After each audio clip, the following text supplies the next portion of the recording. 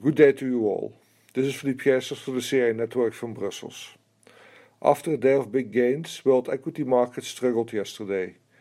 They swung between gains and losses to close mildly lower, after the biggest one-day gain in almost 6 weeks. We could say that the market probably had to catch its breath a little.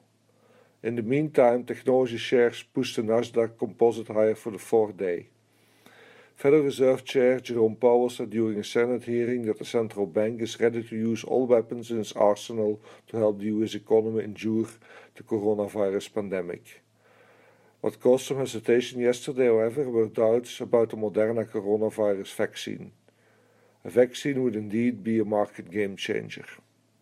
In other markets, the dollar weakened and treasury yields were little changed. Have a nice day.